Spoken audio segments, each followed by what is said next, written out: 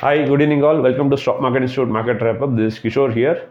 As predicted yesterday, market were down today. Sensex went down by 440.76 points and Nifty went down by 142.65 points.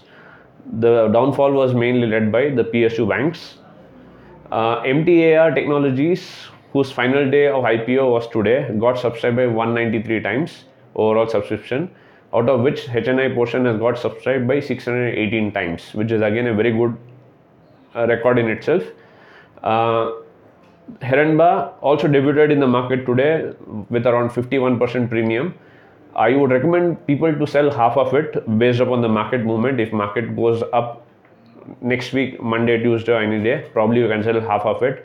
The remaining half you can continue to hold on to it. If market further goes up, then you can get good average and you can be happy. If market does not go up, at least you can feel happy that you sold it at a higher price, the 50% of it initially. At the same time, this particular IPO Easy Trip Planners is starting next week, and this company predicts or has hopes that they'll collect 510 crores. Yes, this IPO is already trading at around 92 to 95% premium in the grey market. So I predict that this IPO should also be doing great. So whoever is interested to invest in this IPO can go ahead and do so. At the same time, petrol and diesel can come under GST is what economic panel says. If this happens, petrol would be trading at around 75 rupees and diesel would be trading at around 68 rupees. This is what the prediction says.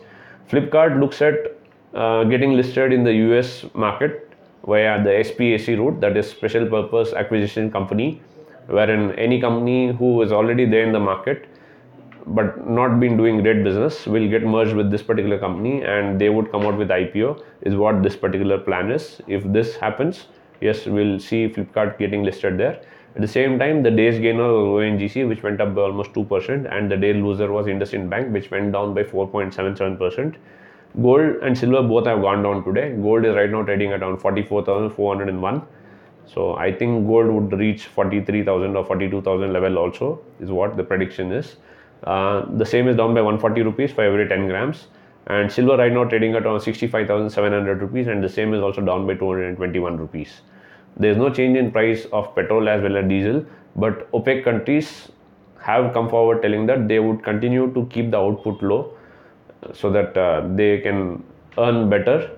So by April or so, they may think one more round and then they'll come out with their plans for the summer ahead.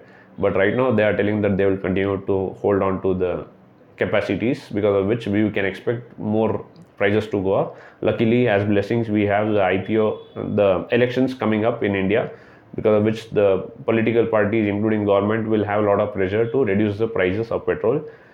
So we are at least in a better way like that. The technical charts do not show any support right now, whatever we are looking at. So if global cues also don't work, we may expect the market to go down further on Monday. With this, we come to the end of today's market wrap up. Do like and subscribe the channel and share the videos amongst your friends. We are very happy to reply back to all your comments as well as the feedback, and we will continue to do so in months and years to come. Thank you. Have a great day.